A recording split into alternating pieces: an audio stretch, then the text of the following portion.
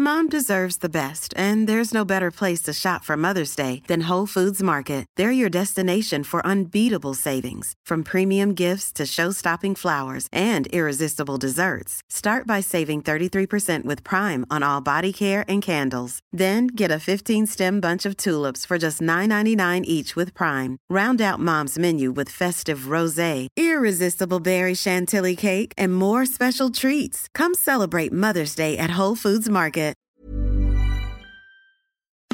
It's that time of the week again, the Rugby League rant, fifth and last. Put on your headgear, chuck in your mouthguard and get ready for an hour of nothing but NRL talk.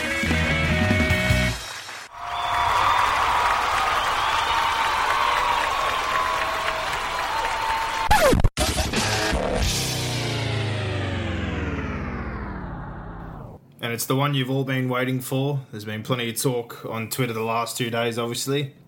Brock's explosion about Game 3. Yeah, well, I've had a little bit of time to settle down, but No, there'll be no settling I'm still down.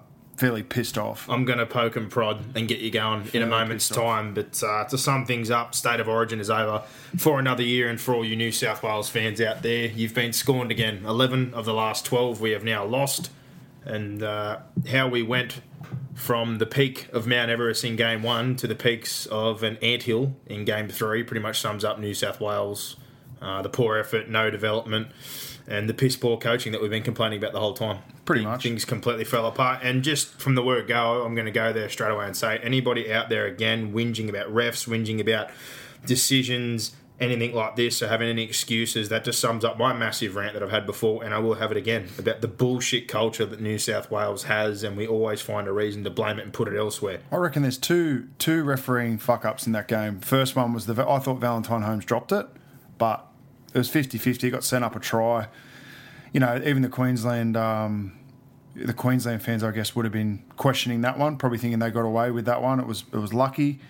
But sent up a try, got to live with it, it was a try. The other one I thought was an obstruction line ran, I think it was by Matt Gillette on Jared Hayne when Slater went through, but by that stage the game was gone anyway. It was Chambers. I watched it again, and I've watched the replay in slow motion. Hayne's eyes are all for Chambers. Yeah, but he's not allowed to run into him. I get that, but he's bit on it like hard. He planted. Doesn't matter, there. he's still not allowed to run into him. Well, I kept watching it, and all I thought was, why did you jump into the pocket of your inside man and hit that front runner? Like, I get where you're coming from, but every time I watched it, it just looks like he's bit in. But outside of that, like, the refereeing is a refereeing, and the refereeing up there is totally different. We won the penalty count. Yeah, all right.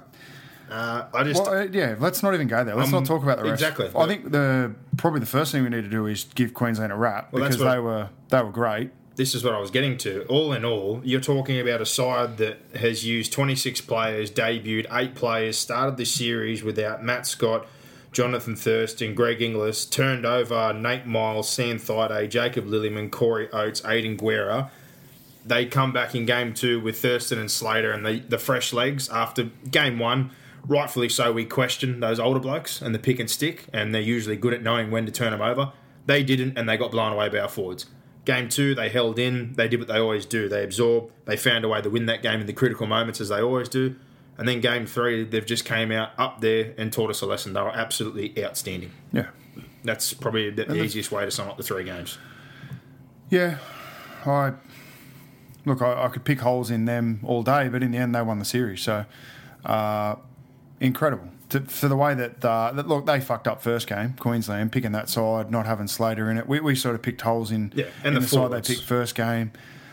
Second game was probably their best side that they named. They had Thurston in that side along with Boyd, and then they had those guys go out. Munster comes in and we make him look like a superstar. We didn't go anywhere near Munster and Morgan to test them defensively. Twice they did it, and on both occasions Morgan rushed in not knowing what he was doing, to the point where if we could have put some structure and actually then played at that same edge again on the next play, we would have found some love there.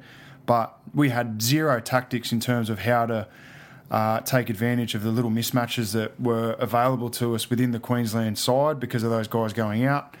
But that all comes back to, firstly, the coaching, and secondly, the key position players who have to be put in a position or put under the responsibility to execute that when they take it out on the field. So my question lies in that, is it Laurie Daly that doesn't have the tactical nous, which I think, yeah, it is, And therefore, if that's the case, then Pearce and Maloney are getting set up to fail when they go out on the field. Like, this bombing tactic is fucking embarrassing. How we just... And I've got it here. I went through all of New South Wales sets, and pretty much every set finished with either a kick to the corner or a bomb. That's all we did. Every set. All we did was bomb. We said it before. Like, do we need to cut a piece of fucking grass out, pick it up and throw it in front of Maloney and Pearce and say, this is what the ball's supposed to land on? Yep. Well, that's basically... Like I said, everyone out there again, and I've already read enough of the bloody Mitchell Pearce memes. I'm going to throw it there again. Mitchell Pearce, Adam Reynolds, Josh Reynolds, the Hodkinson argument, all your other bullshit. Let's just go back and reflect on it quite simply. The series we won, Cronk had a broken arm. They picked Cherry Evans over Hunt at the time when Hunt was killing it when they shouldn't have. We only just won. He was injured, and the only reason we won is because we turned it into an absolute shit fight, and Trent Hodkinson ran for the first time in his career and slid through and scored a try. Jared What Hayne, was the score? 12-10 or something, wasn't it? The second game we won like 6-0 or 6-4 or something. Jared Hayne was next worldly for 2 games and won that series. I'm reading nothing into it. Yeah. And I'll say it again, and I'll say it to anybody out there.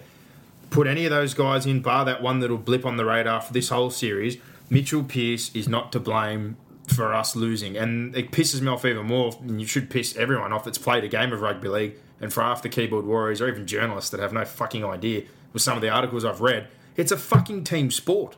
And we just blame the halfback. Where was Fafita and Woods the other night? What do you expect your halfback to do, or your halves and your spine in general, with the go forward we had the other night?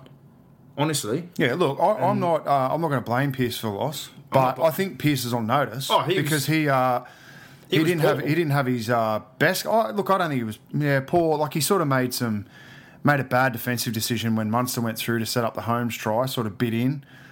Looked at some stages like he was trying too hard, but you can't win games behind a forward pack that isn't going forward. And if you want to attribute blame anywhere, it comes down to Woods and Fafita for mine. Yeah. In the platform they laid, I thought Trbojevic and Klemmer, without being I wouldn't call them outstanding, but I thought they did their job much better than the other guys did. I mean, the only try we could muster up was off a kick. Well, I've basically got it here, and it's pretty straightforward. Anyone that watched it, we were completely blown away, and our middles were awful. Set finishes were terrible. We were one out all day. We had that's the point. Yeah, and I get that. One out. So many errors, so many misses, and the other thing is what I was saying to you on the night, and just being up there and the whole occasion and why I tipped Queensland. There was no passion, no desire, there was no aggression, and we just looked overwhelmed. We looked like a club game, like blokes had just turned up to do their job for a week and they were happy to be there. And we got blown off the park. This small, undersized forward pack, all the questions that were thrown at them, they just ate us up. They come at us one out. And then the other thing, and if anyone hasn't figured it out by now, it's not hard to see. There's Melbourne influence on that coaching staff, and obviously Melbourne influence in the spine and a couple of players there. If you're going to run one out into Queensland, much like that side, they're the best at wrestling. Yeah, and the fact that we decided just to go one out all night the other night and wonder why we couldn't get a penalty or a quick play the ball, you're asking for it. You were just feeding into what they wanted to do. Laurie Daly is full-time in that job. He is full-time. Full-time in that job. He has 12 months. Full-time. And comes up with that. Yeah. That. And to me, coaching is adjustments. And we made fucking no adjustments at half-time. No, we didn't. Came out and did exactly the same thing. Even though exactly what we were doing in the second half fucking didn't work in first half of Game 3. Didn't work in the majority of Game 2. It worked in Game 1 because they picked the wrong team. Simple as that. It was a mismatch. We blew away an old, tired set of legs that just couldn't keep up with us. And then for the other 2 games, they were more than competitive, more aggressive, better line speed, and they blew us away. And honestly, Cameron Smith just got 2 fingers and jammed us. And but before you even go into the tactics of the game, the passion, the enthusiasm, it was a fucking inept display from the players. The players have to take some of the responsibility, 100%. Most of the responsibility. Starfish. Regardless of the tactics and the game plan that you're given, when you go out on the field, you've got a job. You're representing the state. There's got to be an element of passion. You're up there, you've got backs against the walls, and you come out and you play like pussies. I'm going to say it. They played like pussies. They did. It was pathetic. There was one set there where I think Cordner come up, put a good shot on. Graham come up, put a good shot on. We got a little bit of line speed. We revved up a little bit. We looked like it was 12-6 at that point. Then Graham gives away a dumb stripping penalty.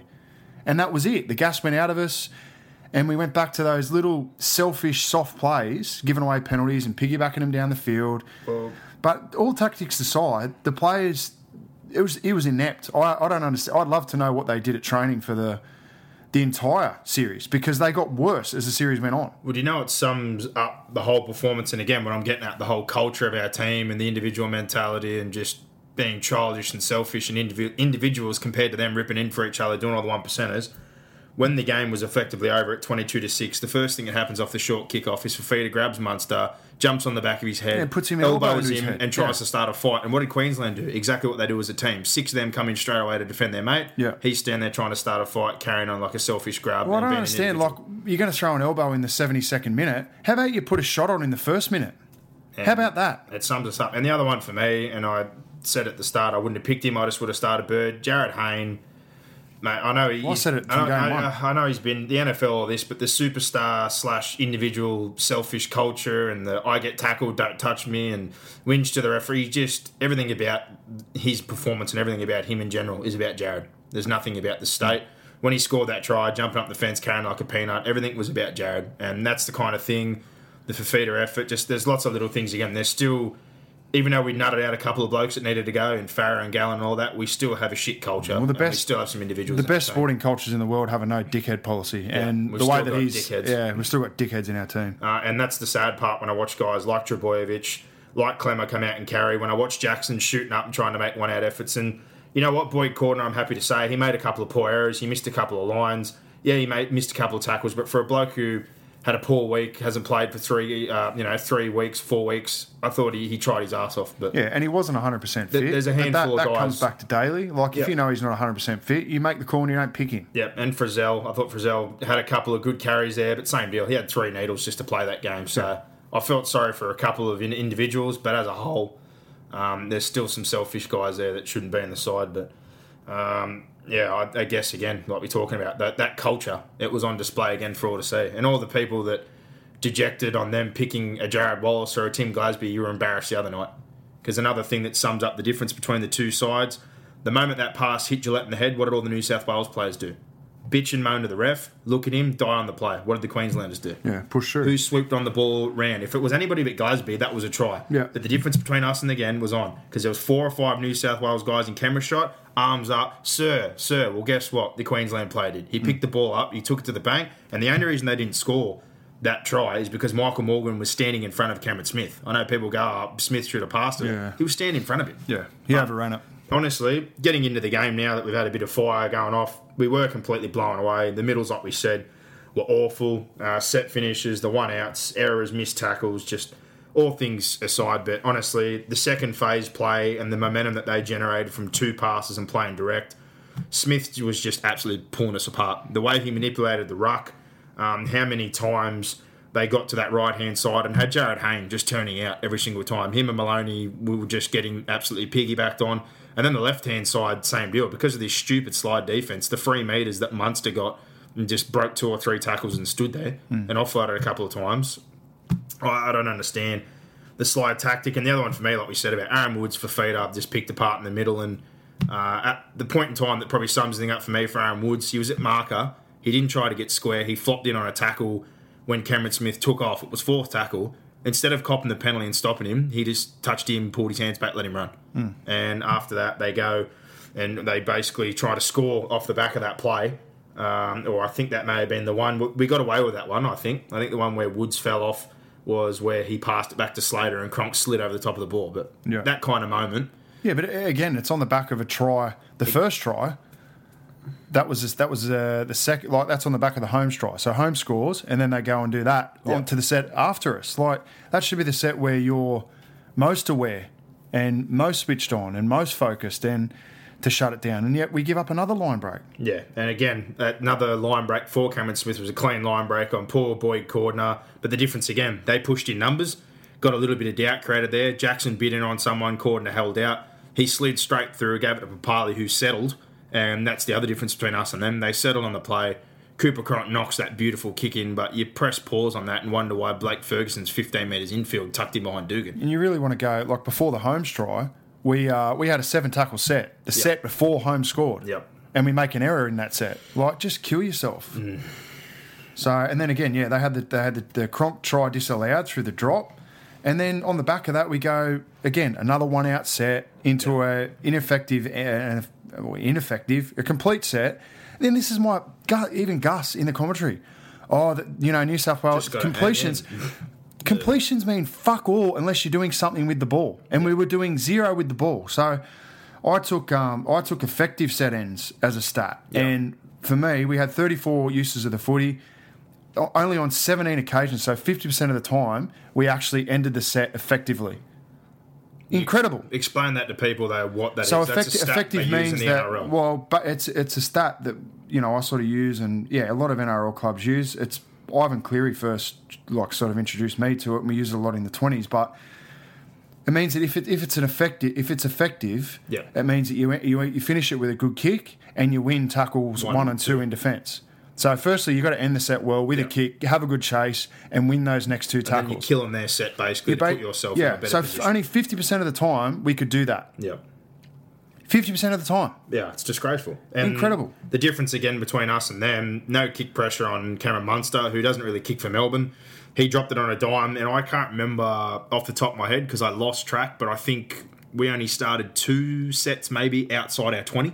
And I think for them, they pinned us inside 10 at least 5 times and inside 20 another 4 or 5. Yeah. And on the flip side of that, they constantly got outside 20 and had good set starts. They were pretty much starting on our 30 every single time. And we were starting inside our 20. And again, that comes down to the shit kick tactics. But honestly, the other side of it that makes it really, really sad, they've been very, very good in yardage the whole set, in particular Gagai and Chambers, but they ran harder than our props did. Yeah, they did. And that's pretty sad when you've got a couple of small guys and... it's very, very frustrating, but I was kind of happy that he got Trebojevic and Clemmer on earlier and gave them a decent stint because, honestly, I didn't want to see Fafita and Woods for a long time after that first stint. They were disgraceful. And the way they got pulled apart and the offloads in the middle and the amount of second efforts we had to make just absolutely killed our side. The slide defence, again, I'll argue with anybody until I'm blue in the face who wants to argue about that. It doesn't work. It really doesn't work. Jared Haynes slide. And the summary of that is Morgan's first try. When Morgan runs off that offload that Billy Slater created, again, getting our middles caught up to create that offload, we have a 2-on-2 with an inside trail, which was Mitchell Pearce, to cover the inside runner. Yeah. And what ends up happening is Morgan... So you go up square and you make the 2v2. Morgan's on Dugan, but Dugan's already turned out. You know the person who turns out, which I never get with slide defence? Ferguson's going to the sideline where there's no space. All he has to do is jam in and solve the problem. By the time they finally get there, it's a 2-on-1. Morgan's as strong as an ox. He's not a general 5'8". Sticks his arm out, gives it to Holmes. Full credit to him. He beats the inside trail, but we never should have been caught in the position to need the inside trail of Pearce. And once it's 2v2, you go up and make a 1v1 tackle. It's not hard. Not hard at all.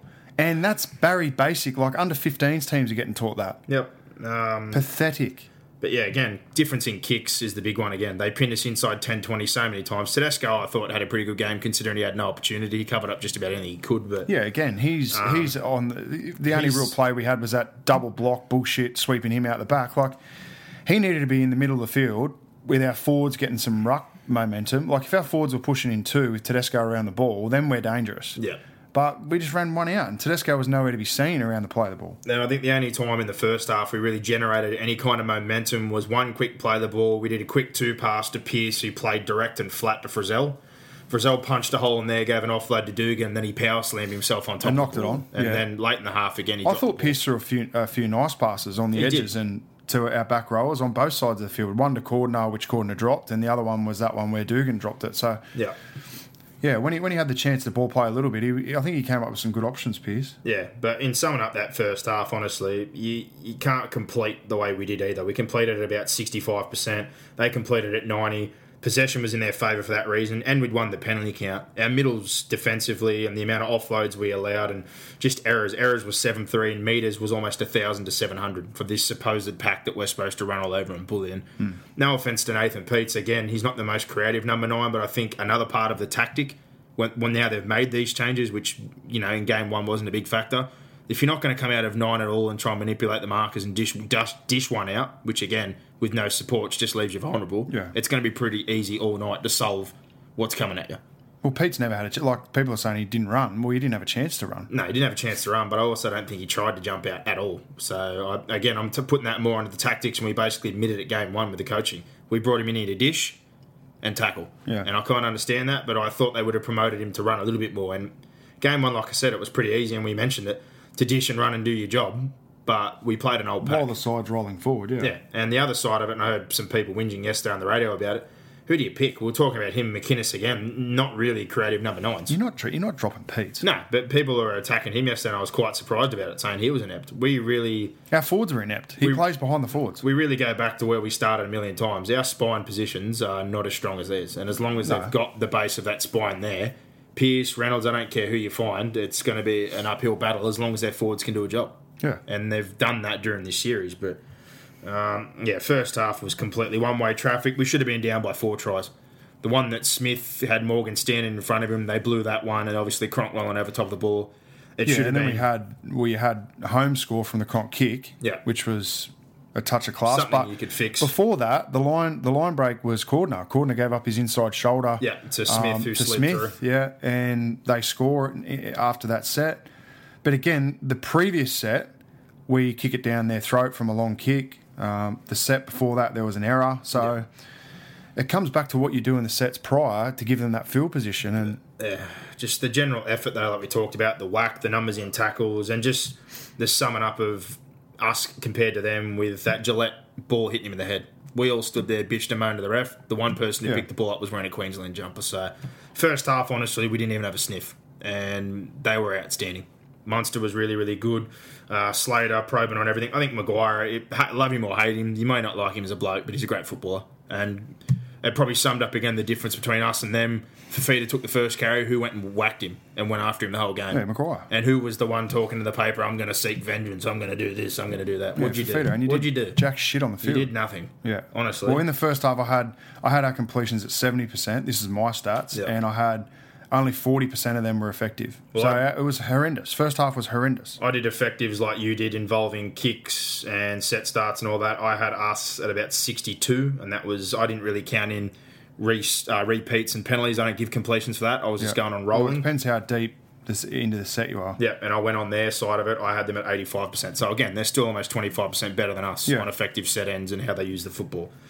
Second half, honestly, and this probably sums up the whole game, we had one chance. We had one window. After those couple of blown tries, probably from about the 45th minute to the 60th, it was all there for us to have. There was a couple of sets starting the half, but then things opened up because they made a couple of errors and gave us a look in. And when they gave us those couple of errors, we grabbed a couple of penalties. Basically, I'm going to call us the Bulldogs because that's who we were the other night. That's what our attack related to. We were shit on the one out, so our attack was poor, and then we scored off a kick. But that kick in the 48th minute, which got Dugan to score that try and put us at 12-6. Well, I thought it might have sparked us. You would have thought so, wouldn't you? Because after everything that had gone against us and having absolutely no sniff and no effort in the first half, the game was still there for us somehow. It shouldn't have been there. But a window opened up right there because there was 3 errors. Well, we come up with the best set of the game after that. After the try, we roll down the field, we look good. And again, we come up with this bullshit bomb to finish. Yep. And then that's when we started teeing up on them a little bit. Yeah, and then obviously Wade Graham kind of killed that. But before he pulled that... Well, sorry, they made an error, actually. And then we got a penalty, and we had another set on their line. And... bomb to the corner. Didn't work. That was basically it, though. After the try on the 48th, we got another error, which they made 3 or 4 in a row, and we got the penalty. So we had the 2 back-to-back sets. Yeah. We had a lot of one-outs. Anytime we did a 2-pass, it got shut down, and then our tactic was to kick to the corner. Well, but it's also this bullshit tactic of, well, we're going to have a settler, a one-out settler. We did 3 settlers. A one-out settler just allows Queensland to kill the ruck speed, which means that you're then trying to shift on a slow play the ball, which does not work. No, it doesn't work. But that was our only opportunity. After the 48th minute try, they had 3 to 4 errors in a row. We got the penalty. We had those 2 sets. They scrambled, catch and kill, and they just absorbed like they always do. Yeah. On the back of that, we went a couple of sets, but then Wade Graham pulled that football out. And in that 10-minute window kind of there where it was open for us at 12-6 after all their missed opportunities and the first time, they gave us a couple of back-to-backs and a penalty. He pulls that ball out. They get a great kick chase off Matt Gillette, who was outstanding all night, pressuring Tedesco. He chops him down. We kind of start to lose that field possession again after a couple of set-to-sets. And in the 60th minute, which is only, I think, 2 sets later, is the moment where Pearce just rushed up for no apparent reason. And he did. Bid in, and Munster goes through. He finds Cordner on his own. Yeah, he found Cordner on his own there, stuck that fend out, which he's just underrated how strong he is. Yeah, we made him look fucking good, but... Still. Yeah. He still stood in tackles with 2 front rows hanging off him all the time and offloaded, but... that pass to Holmes, it was a little bit behind, but he was outstanding. Tedesco and Ferguson both overran him. That try there puts it at 16-6, and that window that we had, despite all their dominance, shut just like that. Yeah. We had that one opportunity kind of there, and from there onwards, it really wasn't positive because we brought those 2 middles back on for Feeder and Woods. That didn't make much of a difference. The go forward was still inept. The one outs was still inept, and then we get to that moment you were talking about where Hayne was obstructed or bit in. I can see where you were coming from when I watched it again, but the more I watched it, he was literally in the pocket of his inside defender trying to hit Chambers, the lead runner. And then he did flop. He was pretty smart about the way he did it, but I would have been happy either way. I'm not going to defend it, but when I watched it a few more times... To me, watching it live, it was a clear obstruction. But it didn't affect the outcome of the game. No, but the way me and you were sitting right now... Hey, I'm Ryan Reynolds. At Mint Mobile, we like to do the opposite of what Big Wireless does. They charge you a lot. We charge you a little. So naturally, when they announced they'd be raising their prices due to inflation, we decided to deflate our prices due to not hating you. That's right. We're cutting the price of Mint Unlimited from $30 a month to just $15 a month. Give it a try at mintmobile.com/switch. $45 up front for 3 months plus taxes and fees. Promo rate for new customers for limited time. Unlimited more than 40 gigabytes per month. Slows full terms at mintmobile.com. Watched it again. He's literally come in 3 metres and parked next to the man to hit the lead runner. So, if it was... But Gillette's got to run to the space. Well, he was running to the hole closed. Okay. So I'm kind of with you on that, but either way, that's all I'm saying. Yeah, I could go either way. That's fine. I haven't really... Yeah. I didn't watch the replay. I watched it about 5 or 6 times, and he kind of bites in, plants, sits to get him, but as soon as he realises he's fucked up and Slater's going at the back, he dropped the arms and he does the outstanding Jared Hayne act. Yeah, if that's the case, it's a bad defensive route. New South Wales players around him do as they always do, start pointing fingers and looking for the blame. Slater obviously gets cleaned up by Pearce, who made a good effort backtracking there, and him and Bird covered up. On the back end of that, though, I'm trying to think what happened. Well, we moved the ball around, and then... That's when Munster puts the grubber in on the last tackle. Yeah. And that was a very good kick. Again, underrated. Pearce cleaned that up. He made a good tackle on the back of that line break. He tackled Cronk and then covered up the kick. And Bird was back there as well. And that's probably the other thing, is the interchanges were a bit odd, I thought. But as always. Munster forces that dropout. That's the only repeat set of the game, but that was enough to finish the game off, because after that, they make a couple of poor plays, a couple of one-outs get stuck, but on the 5th tackle, shift the football to Munster. He finds Cordner again, one-on-one, beats him, throws that hand grenade, but again, just the difference in attitude between us and them. Fafita, Woods are lingering around. Pete's is about 10 metres away from tying in the space where that ball is. Wallace is the one man there to pick that up, score that try. 22-6, New South Wales series over. And just summing up again, the difference in team attitudes towards, just Origin the last decade in general, but this year. And the slow, inept decline of... Well, that's right. The game was gone after with 14 minutes to go. Yeah. So, and I thought out of the whole game, we dominated about 6 minutes. Yep. So 74 minutes, Queensland were all over us. We honestly had that one window, though. If you want to sum it up in everything, from the 45th minute to about the 55th, the 3 or 4 errors, the couple of penalties, and the try off the bomb, and us parked there, the only window we got was given to us by them. Yeah. They completely dominated the whole fixture. And if they scored the 2 tries in the first half... Plus the one, they bombed one in the second half as well. I had that written down somewhere. They could have been 5 tries up before we even got that bomb. We would have been buried. It could have been anything score, an absolute cricket score. But the rest of the game, the last 10... No, they bombed one down the right-hand side. Slater threw a pass and Chambers dropped it. He stuck that beautiful pass around the corner. Chambers had a go at it with one hand. I still don't know whether they would have scored, but it was an opportunity. Bombed. I don't know why. I watched that a few times. He sticks one hand out. Just stick 2 hands out and grab it. You got a much better opportunity, but it was all over from there. But the last 10 again, even though the game was over, summed it up for me. Fafita off that short kickoff, like I said, the elbow bomb and the grubbery. He had lots of shit in the last 10 minutes, as did a few New South Wales players. But they scrambled a few times. We made line breaks. Tedesco had a chance to score. Pearce had a chance to score. They didn't give us a thing. Well, we've gone through a period there between game 2 and game 3 where we didn't score a point for 100-odd minutes. Nope. Absolutely inept. And in the end, that just comes back to, we have one plan. This is our plan. We put it on the table in game 1. It works. We try to run the table again in game 2. They smarten up to it. And then, stupidly, we don't make any adjustment for game 3. We run the same plan out again, and look what happens. Yeah. In the second half... It's all about adjustments. Second half summed up what I said. They gave us basically everything. They gave us all the field position. We had 62% of the territory. The penalties were about the same. Meters were about the same. We had the offload 7-2. But the missed tackles, again, the defence side of things, we missed 15 compared to 8. And errors, they made 6. And, were a bit sloppier in the second half, but it did make a difference. They just beat us fair and square. And in the overall summary of the game, it was basically 50-50 in possession and territory. Penalties, we won the penalty count, so there's no complaints there. Anyone can't complain about that. But we were completely dominated, like we said, in the middle. It was basically 700 metres, 1,700 to 1,300, 6 line break to 1, and defensively, their attitude, their aggression, the numbers they got in, there was 32 misses by New South Wales to 11. That's just disgraceful. But this bullshit tactic of bombing, it's not the first series we've done it. We've done it for 3 or 4 years in a row. And what's Matt Parish doing? He's been there for pretty much the entirety of Daly's tenure. He hasn't given him the tap on the shoulder and said, hey, Laurie, this isn't fucking working. No. Right? Peter Sterling, I don't understand how that works as a selection advisor. Look, and this, I'll throw Queensland in with this as well, because I thought Queensland completely threw Kevin Walters under the bus when Lockyer came out and said DCE only needs a man of the match performance. Comes out, gets man of the match, then they don't pick him. It made Kevin Walters look like a niff-nuff.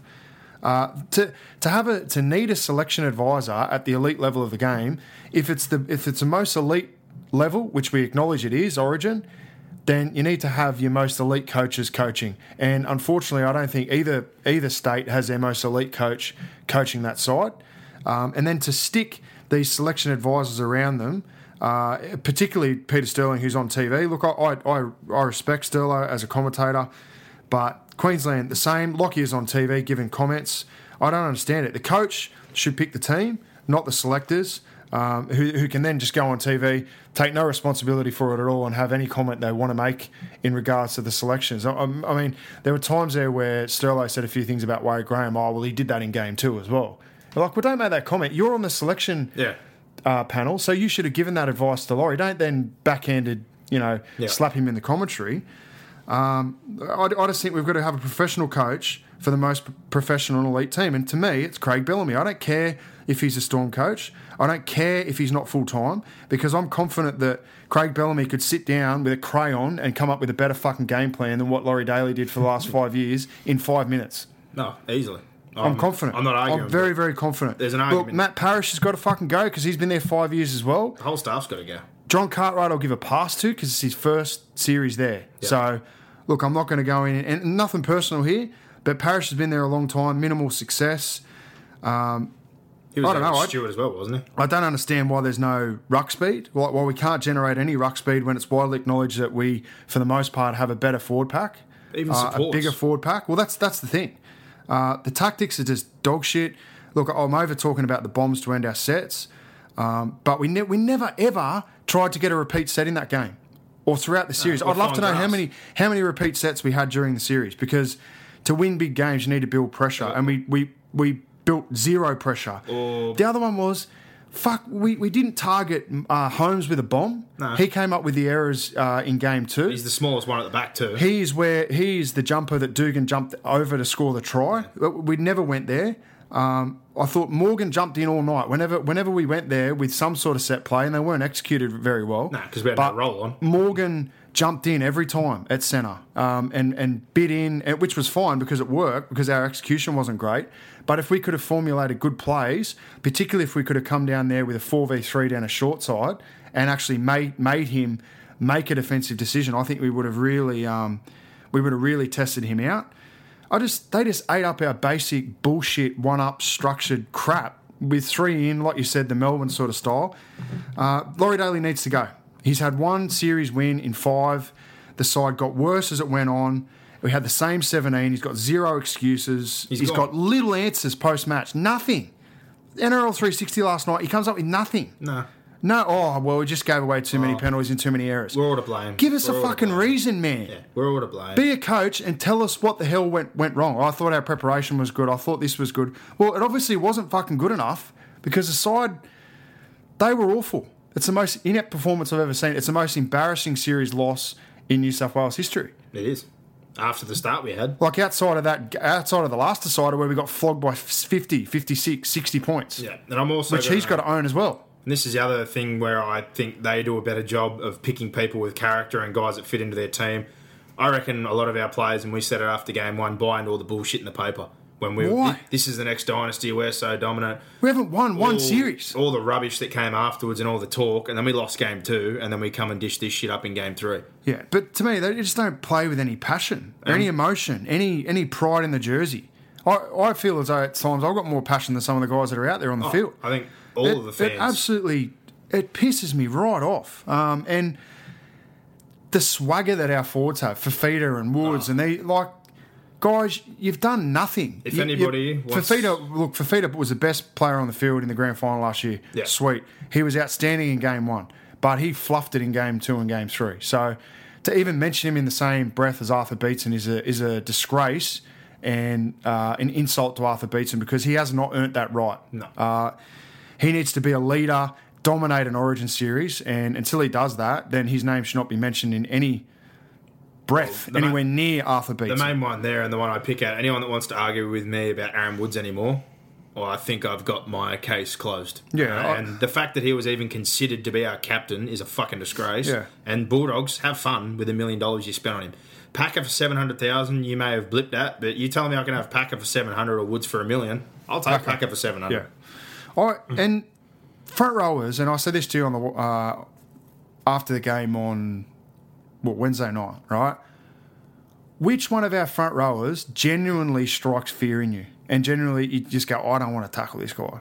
I don't want to tackle Clemmer to a degree. At least he charges with his forearms and he gets into it. I don't particularly want to tackle Clemmer. No. But Woods, I'll tackle him all day. He's a Tonte. Trebojevic, great player, but he's not. He needs to be like him paired up with Clemmer is perfect because he adds that little bit of skill. Clemmer adds the intimidation. That's a good little pairing. But Woods and Fifita. Honestly, after what we got the other night moving forward, Fifita will be given another chance. He's way too dynamic, and I think a bit of tactical change could help him out with the way we play. But if Woods is selected again, I'm not here. The fact that Vorney was overlooked this year, the fact that McLean was 18th man in front of a couple of guys, I look at their side, and I said this at the start, they're not that big, but they're mobile. Mobile is not a bad option, and I wanted DeBellin on the bench. I honestly would have been happy to have DeBellin. Lock is just an extra middle these days. And the difference in his carry, he would have carried bloody hard. I would have rather Paul Gallen go around again than have Aaron Woods. Aaron Woods is horrible. And look, Maloney and Pearce, kicking was terrible, but I'm going to put that down to a tactic because they both don't kick like that at club. No, they don't kick that at club. The Roosters have the most forced dropouts this season, and more of the share of that is Pearce's, not Keary's, if I'm correct. Yeah, and their running game just wasn't there. They're both their strengths is their running game, and that's a criticism. I'm happy to give that criticism. I also didn't think they really created much. It's got to get to a point where, like, if it was Johns and Fittler or Kamali and Fittler or, you know, those halves that were so good for New South Wales, it gets to a point where the coach's game plan isn't working. No. So you need to just chuck it out the window and come up with some footy, But these guys don't have the ability to play what's in front of them. No. They're just so structured. We're just going to run it this way, even though it's not working. Yeah, they just keep doing it. Same as the kick tactic, same as all of it. But I needed to see more running out of Pearce and Maloney. And look, that goes back to your forwards. I was going to say, on the flip of what you said, though, I'm not going to give them as much grief because our forward pack just didn't lay the platform for them to do what was needed. And I mean, probably the last talking point to come out of the game was Andrew Johns, right? They asked him if he's going to Fatty Vorton, of all people, like, I don't have great respect for what Fatty says in terms of his intelligence around the game and coaching and knowing who needs to be there. I respect him as a player and as an ex-footballer and as a commentator, for sure. So I don't want to bag the shit out of Fatty, but for him to ask Andrew Johns if he wants to be the coach, like, Andrew Johns hasn't coached a side. He does a little bit of consultancy coaching at the Roosters. Yeah, for halves. Look, he's not the answer as a head coach. No way in this world is he the answer as a head coach. But I think he would be the perfect assistant coach. Yeah, because he can give the halves what they need. And he's got that passion. You saw him on that desk the other night. He was filthy. And the reason they got beat. I agree with you there is the other part of it. And the second part of what he said, I don't need that pressure in my life. Somebody that basically says that is telling you right now that I don't want to do it. Yeah, they shouldn't be doing that job.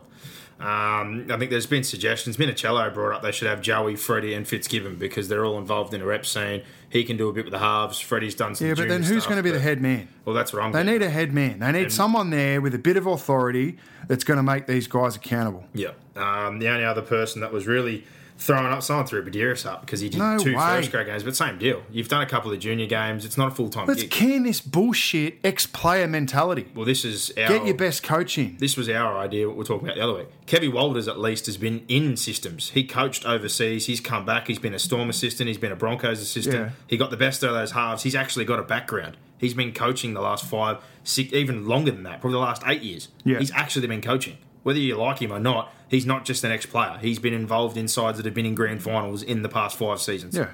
That's the difference. And we were saying it right there and there, and someone else brought it up on Twitter, and I answered the same way. No more ex-player, icon-friendly bullshit. We need a coach. Yeah. An actual coach. Not someone who's friends with the team. Someone who's going to come in and say, this is what we're fucking doing. This is how you play football. I'm the boss. This is the plan. I'm picking my side. Yeah, I'm running my plays.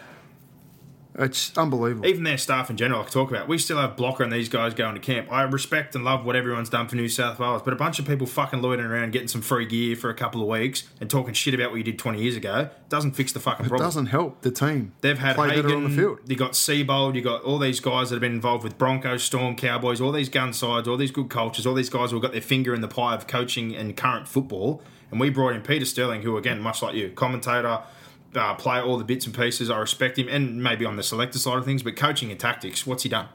Well, he hasn't coached he doesn't ever. Have a background. I think he's talked before that he got offered a job in maybe 87 or something after he retired, which is 20-something years ago.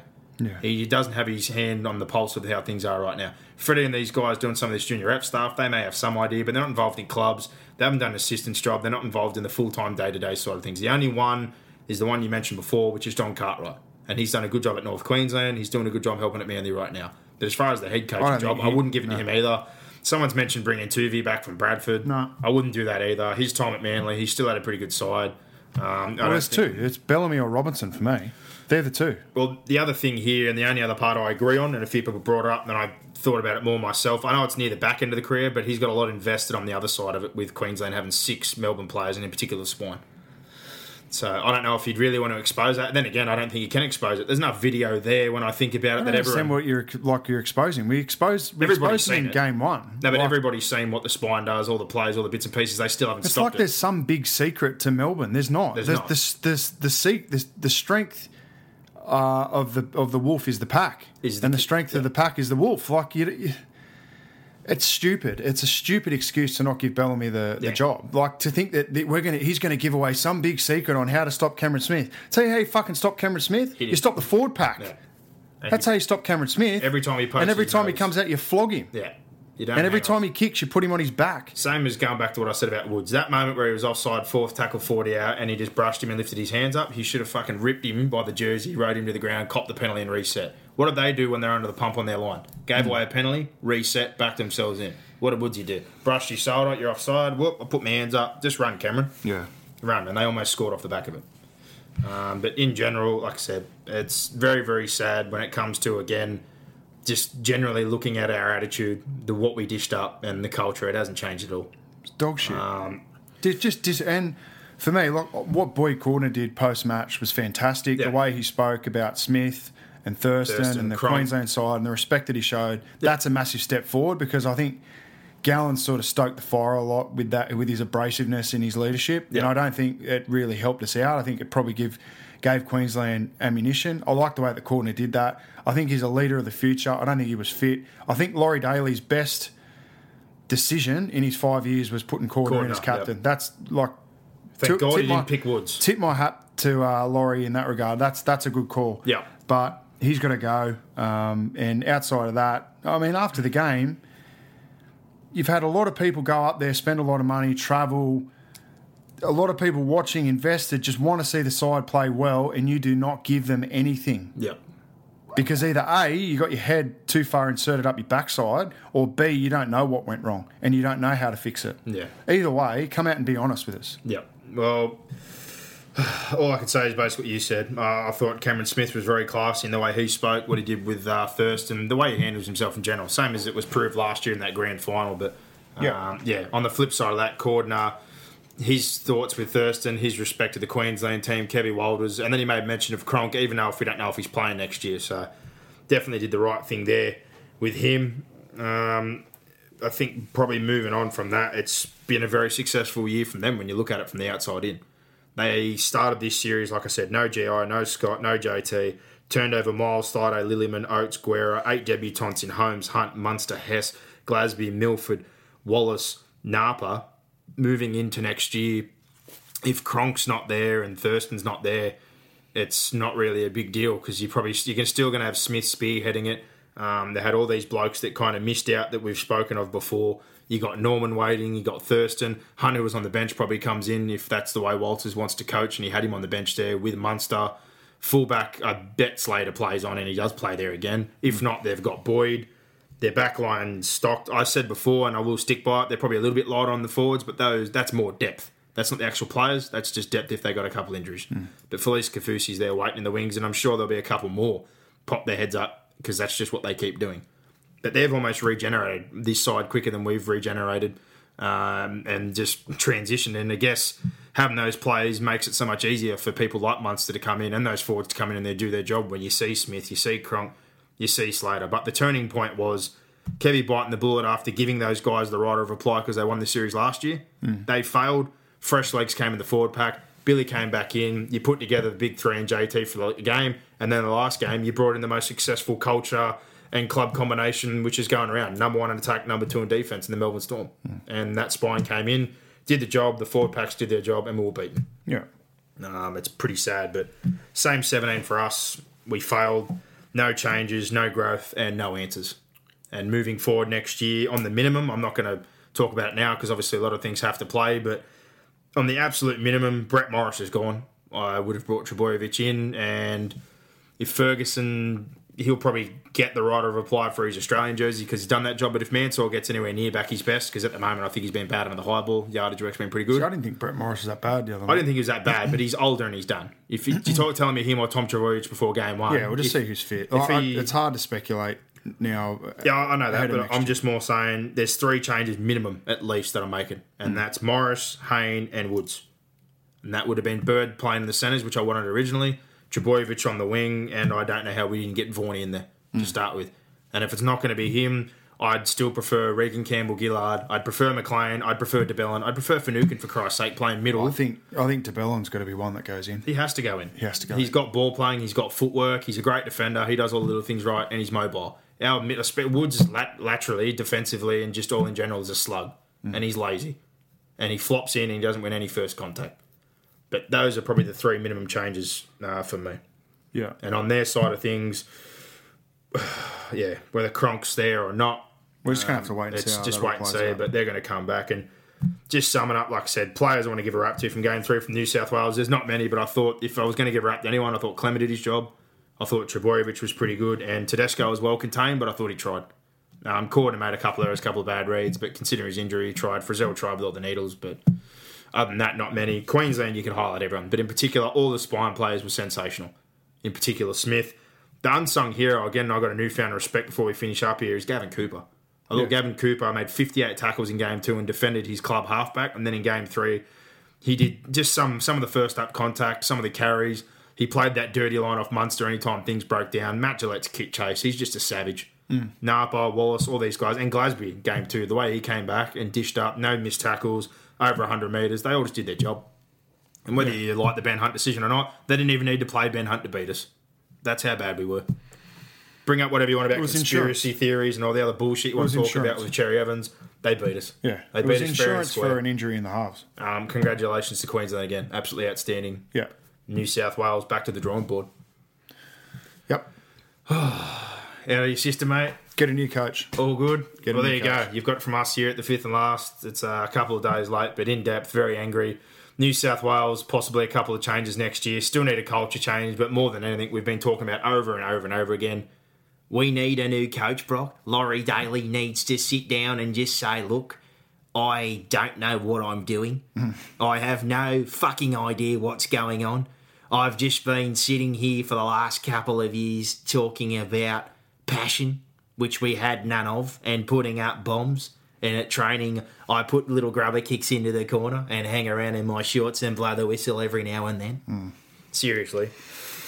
Like I said, I don't want to hang too much on him. Again, like I said... No, like as a player and as a guy, we only play... He's good, but... Everything we do here is more for comedy purposes. As a player, outstanding. Absolutely outstanding. Origin, Australia... I respect him. Club... 100%. I just don't think he's the answer. He's not a coach, though.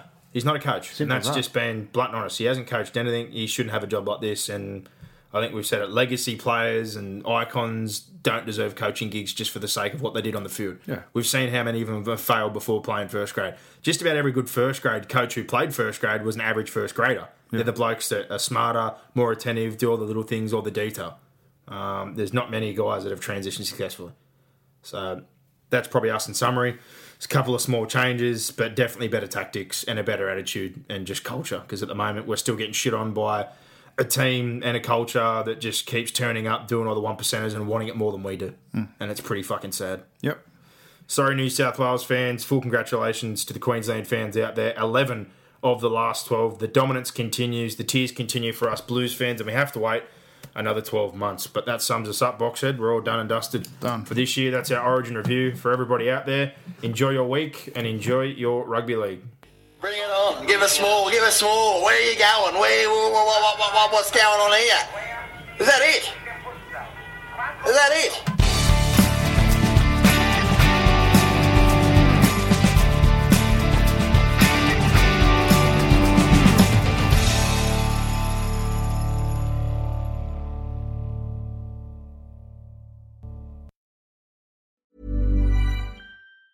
Mom deserves the best, and there's no better place to shop for Mother's Day than Whole Foods Market. They're your destination for unbeatable savings, from premium gifts to show-stopping flowers and irresistible desserts. Start by saving 33% with Prime on all body care and candles. Then get a 15-stem bunch of tulips for just $9.99 each with Prime. Round out Mom's menu with festive rosé, irresistible berry chantilly cake, and more special treats. Come celebrate Mother's Day at Whole Foods Market.